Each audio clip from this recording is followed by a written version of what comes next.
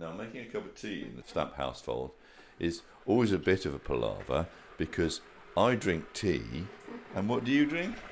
Coffee. She loves her coffee. But we're going to have a go now at making one tea and one coffee. Now, the difficulty is that you haven't got to mix the spoons up because tea tastes horrible with a little bit of coffee in it. Yeah. I like it. I like some organic. You've got your... That one's already got coffee in it. You can reuse that. Yeah. That cup. It's okay. Okay. It saves washing up. It does. So here we are, enjoying our teas and coffees. Welcome to the St John's Church podcast.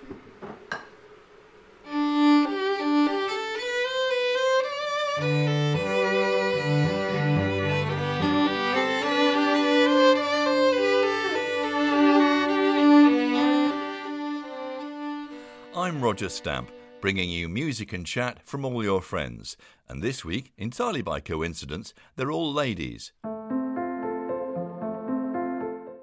Kay Tucker getting a good night's sleep in lockdown. I've slept better than I have for years. Without exception, I've just slept, and so has Paul, absolutely wonderfully. Nicola Bridgman with comment on this week's news. We seem to have this sort of narrative or this culture now of annihilating or destroying or completely roasting particular individuals for their misdoings or their misconduct. Rachel Ellis will teach me how to pronounce the title of a German tune. Schön Rosmarin. Let's have a go. Schön Rosmarin. Schön Rosmarin. Schön Ros... More of that later, and I'll brush up on my pronunciation. Can't even say an English word. But first, let me take you round to Kirsten McCorkle's house for a cuppa. Roger said, well, record yourself making a cup of tea or anything. So that's what I'm doing. I'm going to have a cup of ginger tea and sit out in the shade under the apple tree. It's so hot today.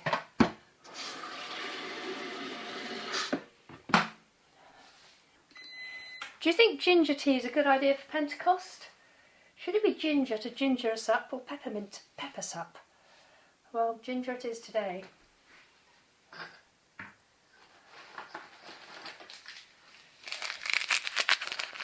Not fennel. Fennel's for calming down. I've had to stop having ginger tea at night. I used to have the most weird dreams if I had ginger tea. So night times, I stick to peppermint. It doesn't seem to give me quite such insane dreams. I've just finished reading the book of Daniel. It starts quite sensibly with lions' dens and things, fiery furnaces. But then actually, I think he was eating cheese after bedtime, late in the evening. Or maybe drinking ginger tea before he went to bed. Because, poor man, all those visions, I was reading them. It's just quite a swirl of incomprehensibility. Horns with eyes and all this kind of palaver. You just had to let all the pictures just wash over you. Unless, of course, you're fantastically interested in working out who it was who came from the north and the south and the east and the west. And what the ram with all the eyes on his horns was all about. If I could go back into time, maybe I'd give Daniel a couple of sachets of peppermint tea.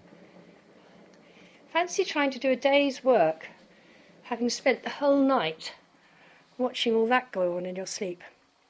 Kettle's boiled, water in the teapot, in with the ginger, and I shall make up a little tray with a cup and saucer. Let's do it properly. Teacup, non-matching saucer, teapot, and down to the bottom of the garden, where I shall sit under the apple tree in the shade and start reading a less exciting book of the Bible. Something with fewer visions, maybe, just for a change.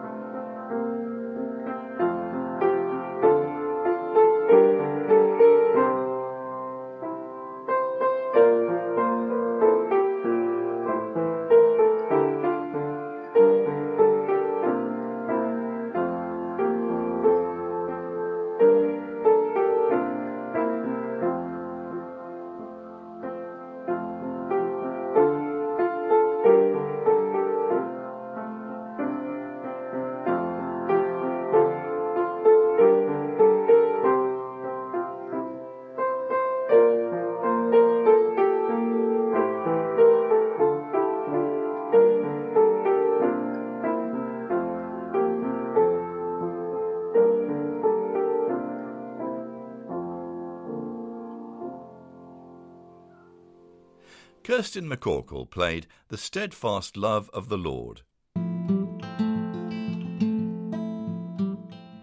If you would like to record a short piece of music or chat for this podcast, you can do it using a voice recording app on your phone, then email it to me.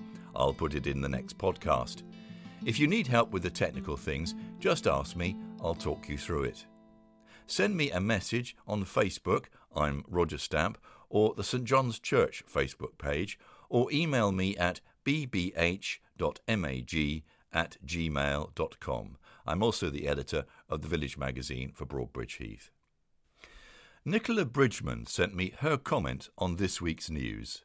This is my little mini podcast on the topic of our media, in particular our tabloid media, and how it reflects our society. As we know, in this age of social media and generally a very high freedom of speech due to unregulation of what is put out there, we seem to have this sort of narrative or this culture now of annihilating or destroying or completely roasting particular individuals for their misdoings or their misconduct. I'm thinking topically at the moment of Dominic Cummings and his breaking of the rules in regard to COVID-19. Whether you agree or disagree, one of the things that has alarmed me is wondering about his mental health and wondering how does he not go home and, think about, basically not carrying on. To be the most hated person in Britain at the moment is quite a hard label to be stuck with. And in general, before this, of course, we can look at topically who else has been in the firing line. It's been Meghan Harry, it's been Theresa May, it's been Boris, it's been, a number of people, and sadly Caroline Flack, who took her own life due to basically mishandling by the press of her domestic affairs. And I kind of thought back to William Golding and Lord of the Flies and how Piggy was treated on the island when everybody ganged up against him. And it's sort of like we have this culture of who are we going to make Piggy this week? Who's Piggy? Who are we going to annihilate? Who are we going to destroy? And so I started looking at Lord of the Flies, and a quote by Golding says, in Lord of the Flies, Golding argues that human nature, free from the constraints of society, draws people away from reason towards savagery. Golding's underlying argument is that human beings are savage by nature and are moved by primal urges towards selfishness, brutality and dominance over others. So, do we think that human nature is predominantly savage?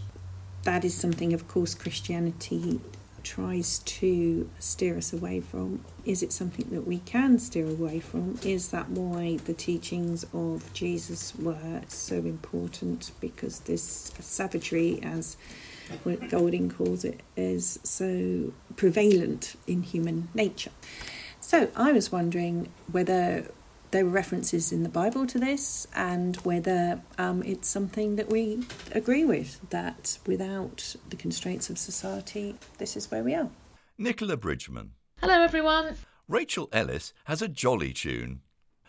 Let's have a go. Shon Rosmarden. Sean. Sean Rosmarin. Sean. Rosmarin. Sean Ros. This is a little piece called Sean Rosmarin by Fritz Kreisler that I played for my street last Thursday, and that was going to be my last one, so I'm not quite sure what I do after that, but here goes.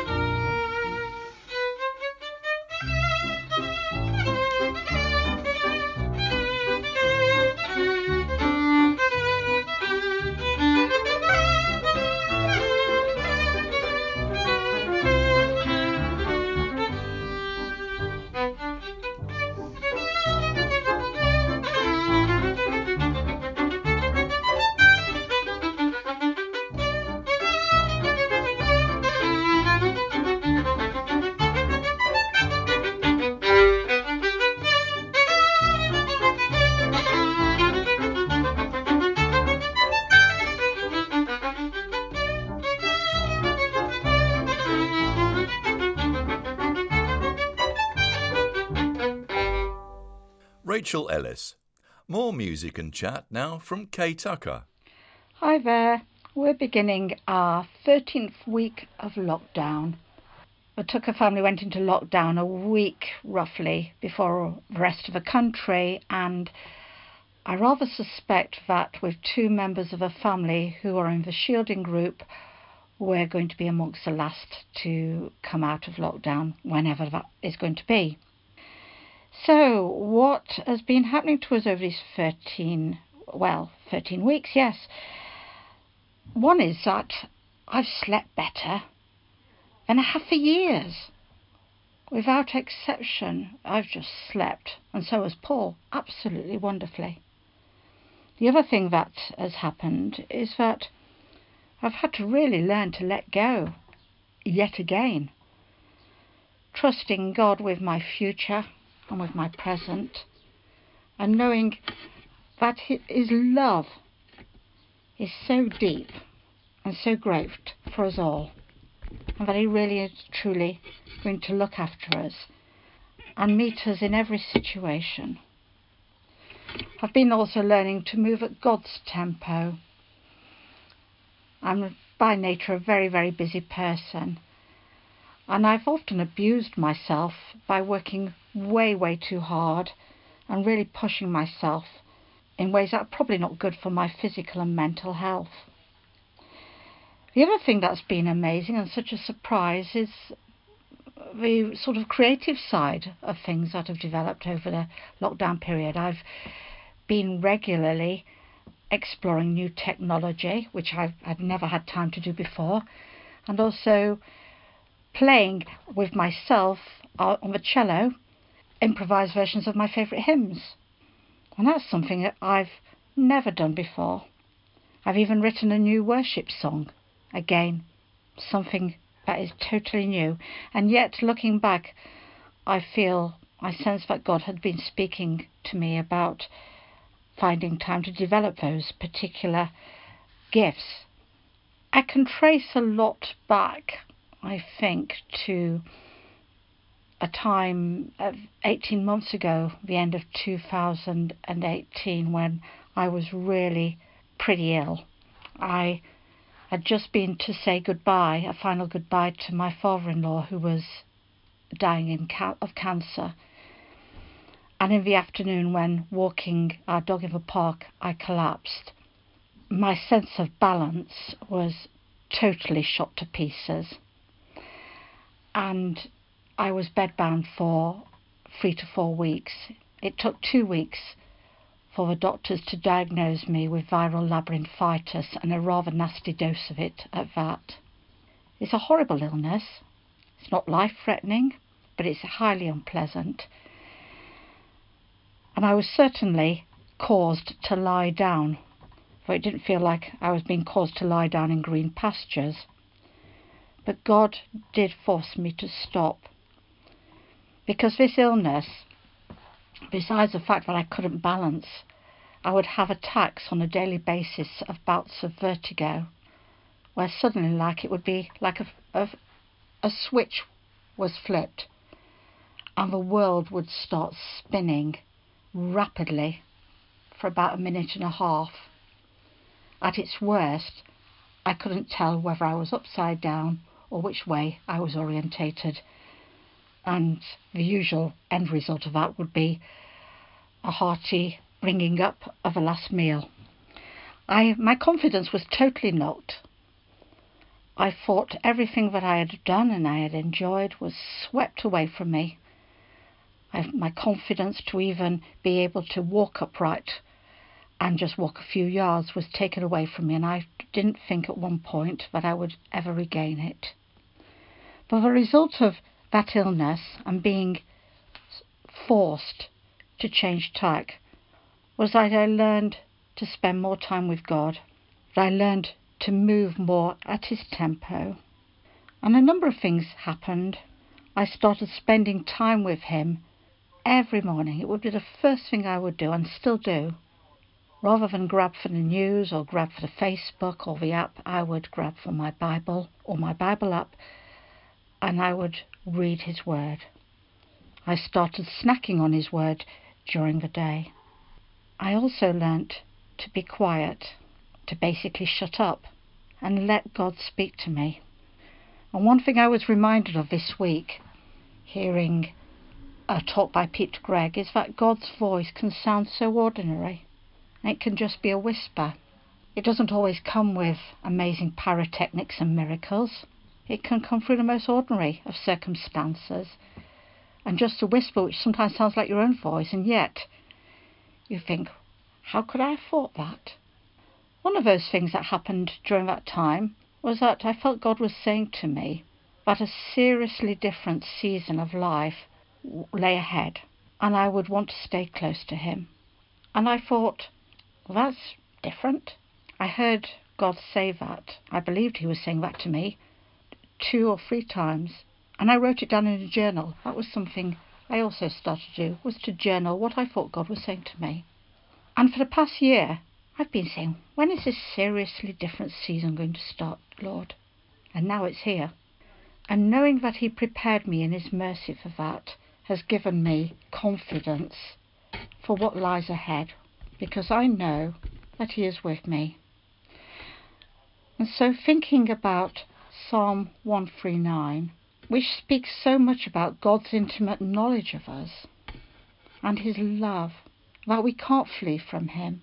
Wherever we go, he is there. Even when we can't feel he's close, he is there. And he hems us in.